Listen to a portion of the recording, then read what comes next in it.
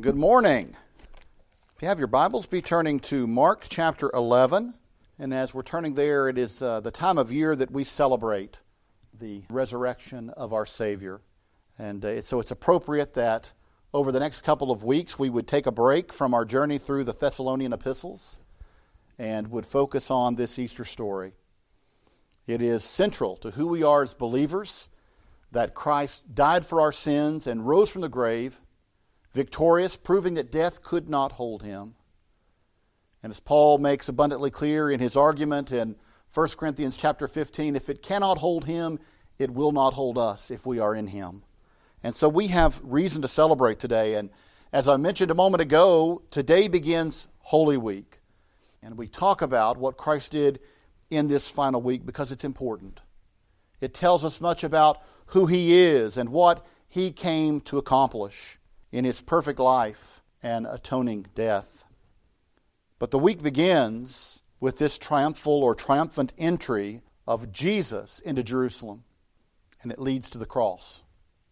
It culminates in his death, but ultimately in his resurrection on Easter Sunday morning. And I'm already eagerly awaiting our time next Sunday morning as we celebrate Easter. This Jesus, who we've read in the Gospels, has steadfastly turned his face toward Jerusalem, has finally arrived. He's continued to work miracles and be spoken of everywhere he travels. And now he's coming to this great capital city. And there's more of a buzz than there's ever been around him as we read in John's Gospel that he has just raised Lazarus from the dead. You talk about a powerful testimonial to the power of Christ, there it is. In fact, John's Gospel makes clear that there are implications to that miracle. That so many had heard of that miracle and were impressed by that miracle that the leaders began to think, we've got to get rid of him. And we've got to get rid of Lazarus too. We've got to get rid of the evidence and the miracle worker himself. And so that's the background of what's been going on in the days preceding Christ's entry here. Now, Mark tells of another miracle, of a blind man named Bartimaeus who sat by the road and who Jesus healed of his blindness. That's an important story as you lead into what Jesus will accomplish in Jerusalem, where you see those who are repeatedly blind but will not see. My friends, as Christ comes to Jerusalem, how will he be received? We know the leaders are openly hostile to him. The crowds have followed him. They followed him in the past, haven't they? Over and over again we've seen that they have followed him, and yet they never stay for long. And we've seen that Christ does not give himself over to the large crowds because he knows what's in their heart. But what will happen now that he's entering Jerusalem? Let's read what Mark tells us. Now when they drew near to Jerusalem, to Bethphage and Bethany at the Mount of Olives, he sent two of his disciples. And he said to them, go into the village opposite you, and as soon as you have entered it, you will find a colt tied, on which no one has sat. Loose it and bring it. And if anyone says to you, why are you doing this? Say, the Lord has need of it. And immediately he will send it here. So they went their way and found the colt tied by the door outside on the street, and they loosed it. But some of those who stood there said to them, what are you doing loosing the colt? And they spoke to them just as Jesus had commanded, so they let them go. Then they brought the colt to Jesus and threw their clothes on it, and he sat upon it.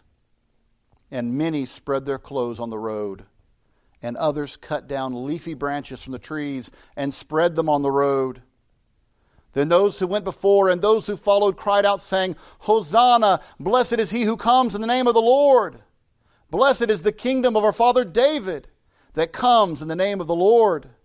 Hosanna in the highest. And Jesus went into Jerusalem and into the temple. So when he had looked around at all things, as the hour was already late, he went out to Bethany with the 12.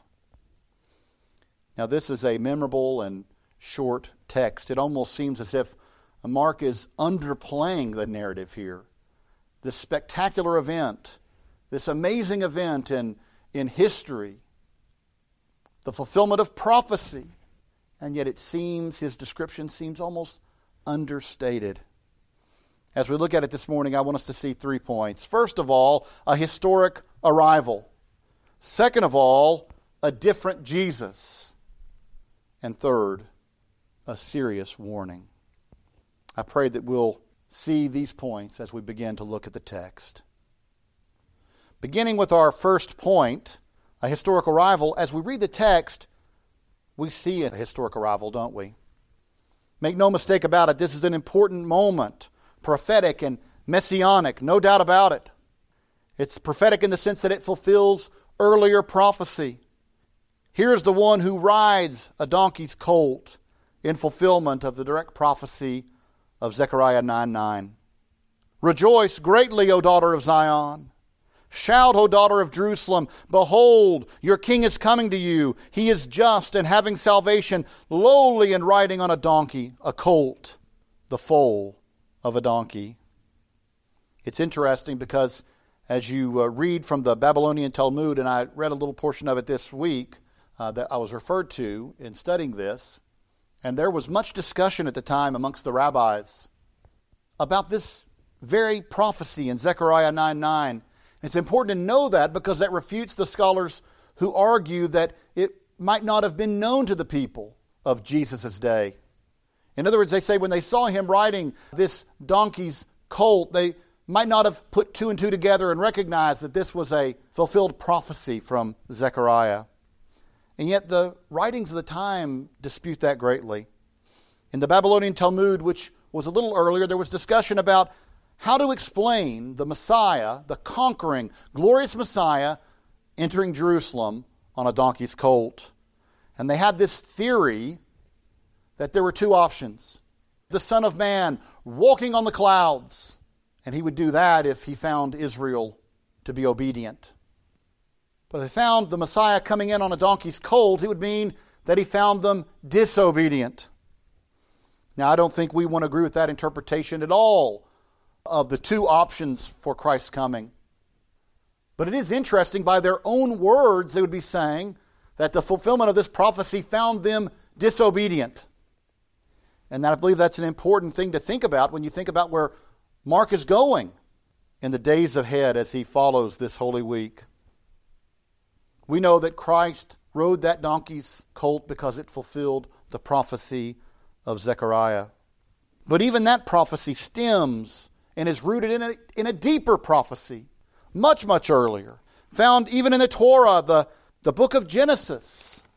If you would turn there with me to the 49th chapter, you'll see exactly what I'm talking about. As Jacob is nearing the end of his earthly pilgrimage, he gathers together his sons, his children, the heirs, the heads of the tribes of Israel, and he prophesies unto them. Now, Jesus is of the line of Judah. I want you to hear the prophecy made to Judah. Starting in verse 8, Judah, you are he whom your brothers shall praise.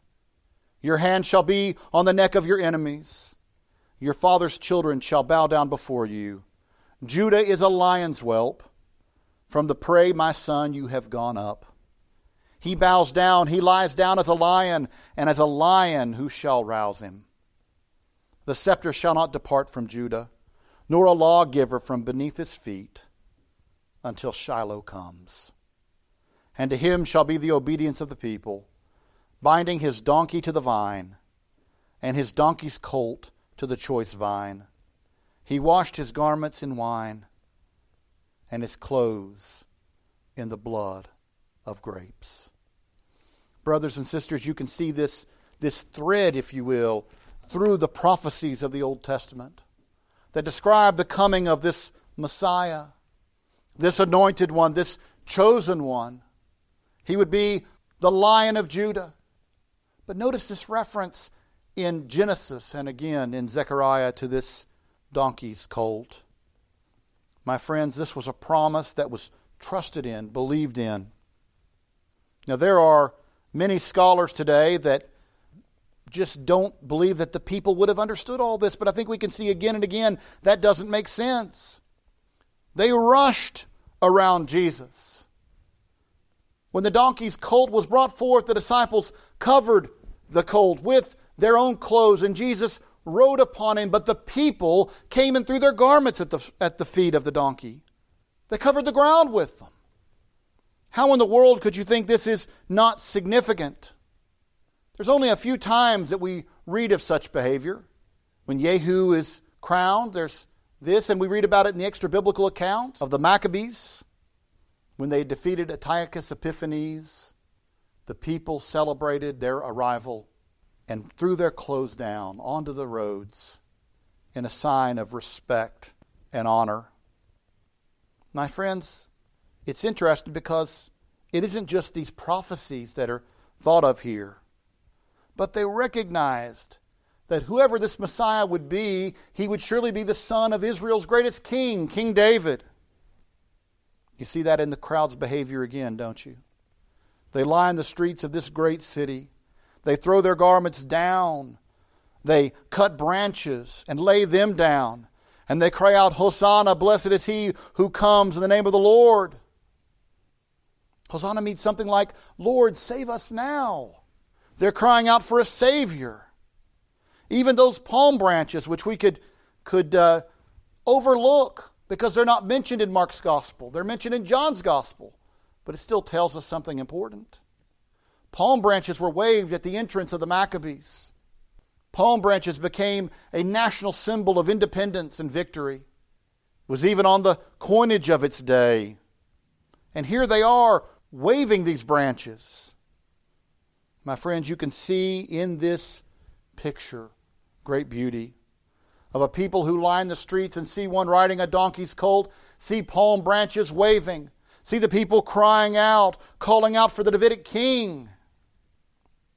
Was it not David who was promised by God an heir? An heir who would sit on David's throne forever and evermore? The people look and see this one approaching, coming down from the Mount of Olives through the Kidron Valley. And he's riding a donkey's colt. And the people are crying out, Hosanna, Hosanna. Blessed is he who comes in the name of the Lord. The religious leaders certainly read it that way, didn't they? We read in another account that it says, look, you're accomplishing nothing. The whole world's chasing after him. And for those scholars who would say that it's not clear that the cries of Hosanna were directed toward Jesus, well, the leaders thought that they were because they told Jesus to make them stop. But Jesus said if they stopped, even the stones would have to cry out in praise. My friends, when we think about this passage, how can we miss this historic arrival? The people didn't miss it. They knew there was a great event happening in their very presence. Yet not all is right with this picture. All of the recognition and the cheering and the awe is like that which the Lord has encountered over and over again, all along. It has the form of something great. It has the form of something faithful, and yet it is empty. Now, none of this takes away from the historic or the messianic significance of what is happening as Christ enters Jerusalem. But don't be fooled by the crowds. Jesus wasn't. He wasn't fooled. You know, as children, we grow up making the palm leaves in children's church, and we wave them, and it's almost like we're proud to identify with that people, and I don't think we should be. They were celebrating the entrance of a king. They just were missing the king that was before them. You see, the crowd was receiving another Jesus. Another Jesus. They were welcoming a conquering king. That's the reason for the palm branches. That's the reason for the cries of Hosanna. These were not cries of a people looking for spiritual deliverance from the slavery of sin and death. They were looking for physical and political deliverance from a greater enemy in their mind, Rome. They didn't want Jesus. They wanted David. And this is made clear over and over again in the text. They were bringing in their mind an earthly king into their great city. They wanted a different Jesus. A different Jesus. And we can see this clearly because Even though the leaders think today in the text that the people are following after him, look just a few days later. This huge crowd that's coming with him must assuredly been a part of the city a few days later when it calls out, what are we to do with Jesus? And the crowd calls out, crucify him, crucify him. Why would they do that? What would change between Palm Sunday and the day where they cry out for his death? Well, my friends, the answer is Jesus revealed much about himself and his ministry. He revealed that he was not an insurrectionist. He revealed that his primary goal was not to throw off Rome. What's worse, he told them to pay their taxes. That seems like a small thing to us. I mean, I don't think we love paying taxes, but they felt like it legitimized Roman rule. Tax collectors were hated for their being part of the system of taxation from Rome. And here Jesus was playing the shield for the tax system, telling people, pay your taxes. No, they expected to see Jesus marshal troops, call out that the appointed hour had come, the Messiah had appeared, raise up the army. God is ready to throw off the enemy. My friends, they weren't getting the Jesus that they were hoping to get. They weren't getting the Messiah they were hoping to get. They weren't getting the type of deliverance they were longing for. My friends, Ronald Kernigan, a great New Testament scholar who wrote a great commentary on Mark, says in it that, in a way, he set up a great paradox in this text, hasn't he? The Savior that came versus the Savior that they actually wanted. That paradox is at the heart of what is going on as Christ enters Jerusalem and what will continue to go on through this final week.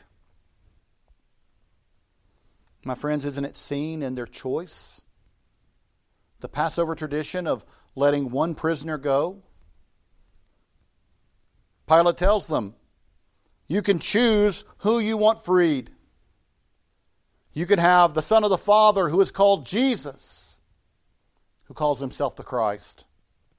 Or you can have the other Son of the Father. That's what Barabbas means. Bar, son of, Abbas, the Father. You can have whichever one you want. There's a tradition. You can have one freed. This preacher who preaches to follow God's will and way, or this insurrectionist, this murderer who is killed.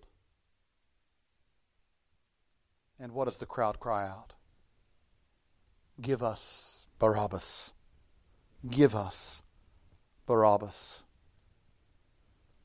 Even Pilate can't believe it. He says, Jesus has done nothing to deserve death, when they cry out for his crucifixion. And all of this just a few days after his entrance, the entrance of Jesus, the King of Israel, the entrance of the true King.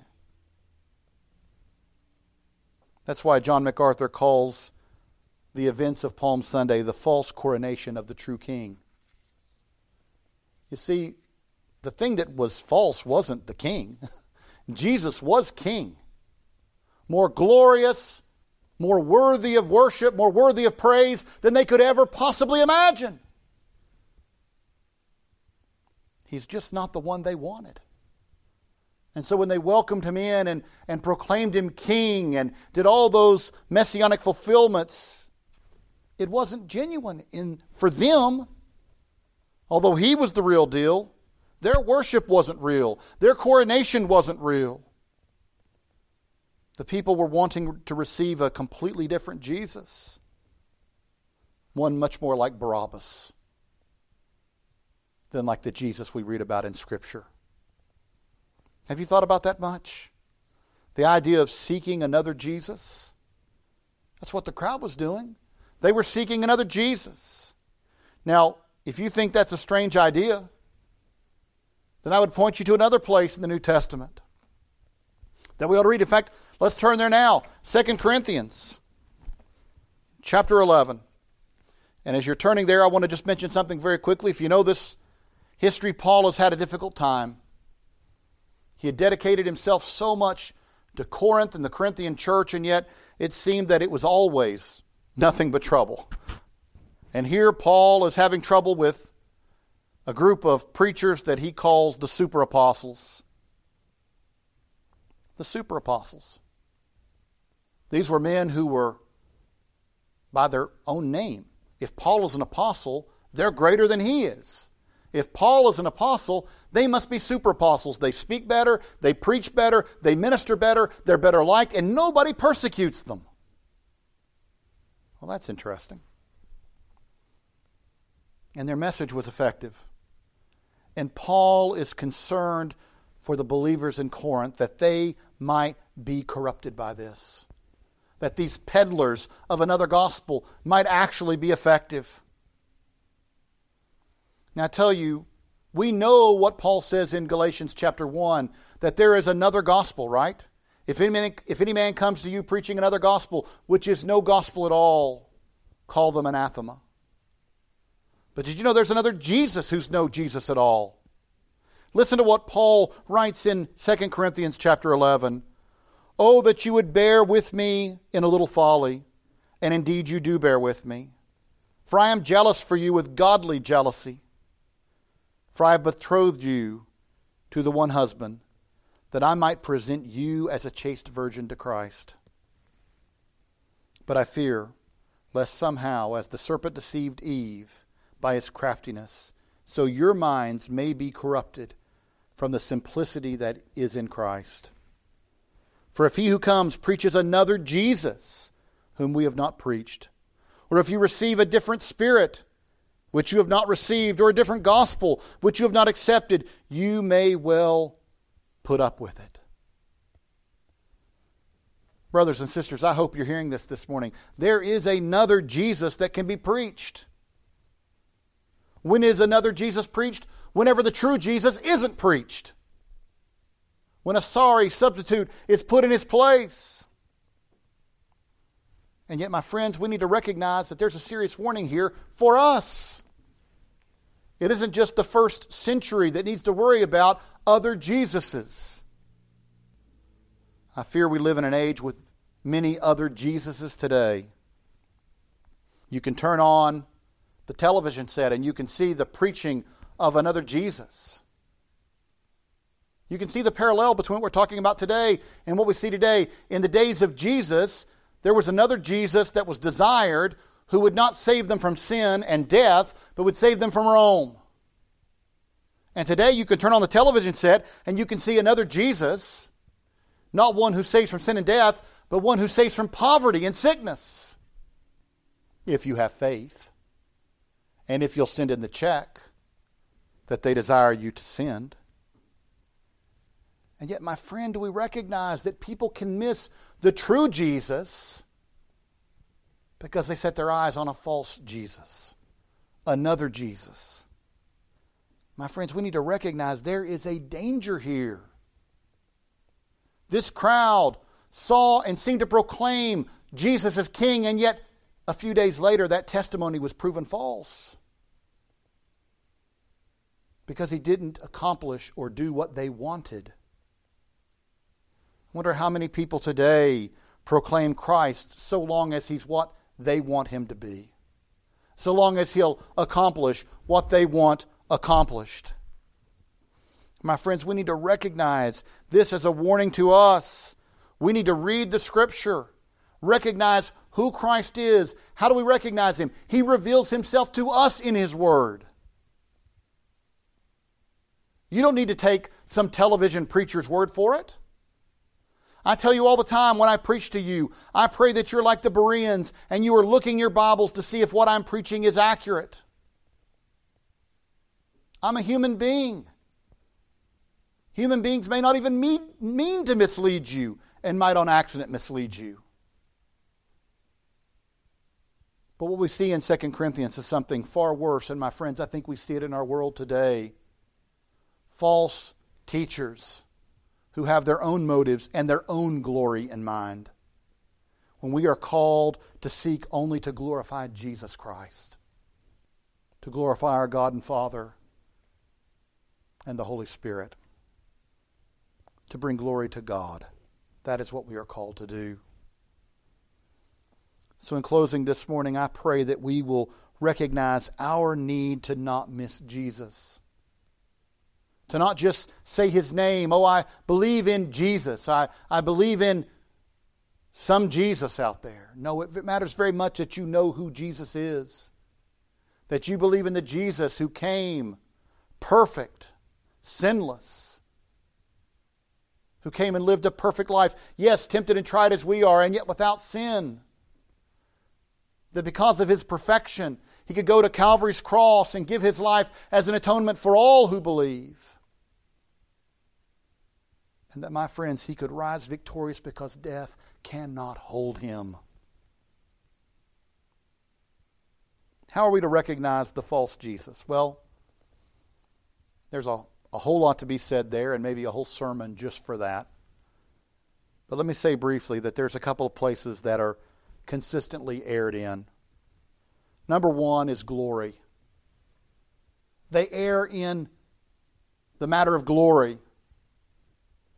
Who is it all about? Who is the gospel about? People err when they make it about themselves. We are called to bring glory to God. I've been speaking about this for quite some time. It's not just the Westminster Confession, or Catechism, I should say, but our own that asks the question, what is the chief end of man? And the answer is, man's chief end is to glorify God and to enjoy Him forever. The glory is not for us, it's for Him. And no matter how many churches that we can see on the internet that have phony glory clouds descending from the top of their sanctuaries, it doesn't bring glory to us. We are called to bring glory to God. And so any Christ that makes the glorification about you, you know you're on the wrong path. Now praise God. As we study the Scriptures, we learn that God's plan is to glorify all those in Christ Jesus, and we are thankful for that. But my friends, as we read the Scriptures of what it's going to look like when we're on the other side of the veil, it's not that we glorify ourselves, it's glorifying God then. We've just been looking in Thessalonians that Paul wants to see that church succeed, grow, be a crown. Not that Paul might glory in that crown, but that he might present it to Christ. Didn't we just read in 2 Corinthians that Paul's desire there was to present the Corinthian church, the bride, to the groom? So they err in glory, not knowing first of all whom to glory, and not knowing what glory is about. The second place they err is in righteousness. We see this all the time. They either underplay God's righteousness. God's righteousness is so low that you can reach up on a ladder and grab it for yourself. Work enough, climb enough rungs, and you can reach the righteousness of God on your own. That's not what we proclaim. There is such a gulf between the holiness of God and our sinfulness that only God Himself could bridge it. Not by works of man, only by the grace of God. And as Paul tells us in Romans, that is the essence of the gospel, how God could forgive sinners and yet He Himself remained perfectly righteous. Only God could do this. And so again, they err by lowering the glory of God to make it within reach of man. But they also do it in another way that I think go hand in hand together. If you lower the righteousness of God, then sin's more excusable. If God is not perfectly holy and perfectly righteous, then maybe He can be in the presence of sin. And so you begin to see a hedging, if you will, of the bets. You begin to see a softening towards sin. You begin to see maybe that one's not so bad. Maybe we can make do with that one. Or maybe it was only those old-timey people that cared about those sorts of things. My friends, God is a God of perfect righteousness. He cannot abide sin. He cannot be in the presence of sin. He cannot pardon sin just willy-nilly. That's what that verse was referring to a moment ago. The gospel is how God can justify fallen sinners and remain himself perfectly just. So if you're following a Jesus that you're hearing preached as being about your best life, about your glory, if you're following a Jesus who's about how can I give you the health and wealth you desire, if you're following a Jesus whose only interest is that your life is maximized to everything you desire and want, if you're following a Jesus who's presented as being so unrighteous as you can work enough to reach heaven, if you're following a Jesus that isn't bothered by sin, then my friends, you are serving and trusting in another Jesus, not the one of Scripture. 2 millennia ago, many were claiming the name of Jesus while rejecting the very mission on which he came, rejecting him as he truly was, who he truly is. And I fear today, brothers and sisters, that we see lots of people that say, I'm a Christian, I follow Christ, but they reject everything he stands for and would recognize it if they would just simply pick up the Bible and read it. My friends, I challenge you this morning, do you know this Jesus presented in the Scriptures? Do you know the Jesus, perfectly holy, left the perfection of heaven, took on a tint of flesh, came into this world, lived a sinless life, and bled and died that his people could have life evermore? Brothers and sisters, as we start this Holy Week, I would ask you, do you know that Jesus Christ?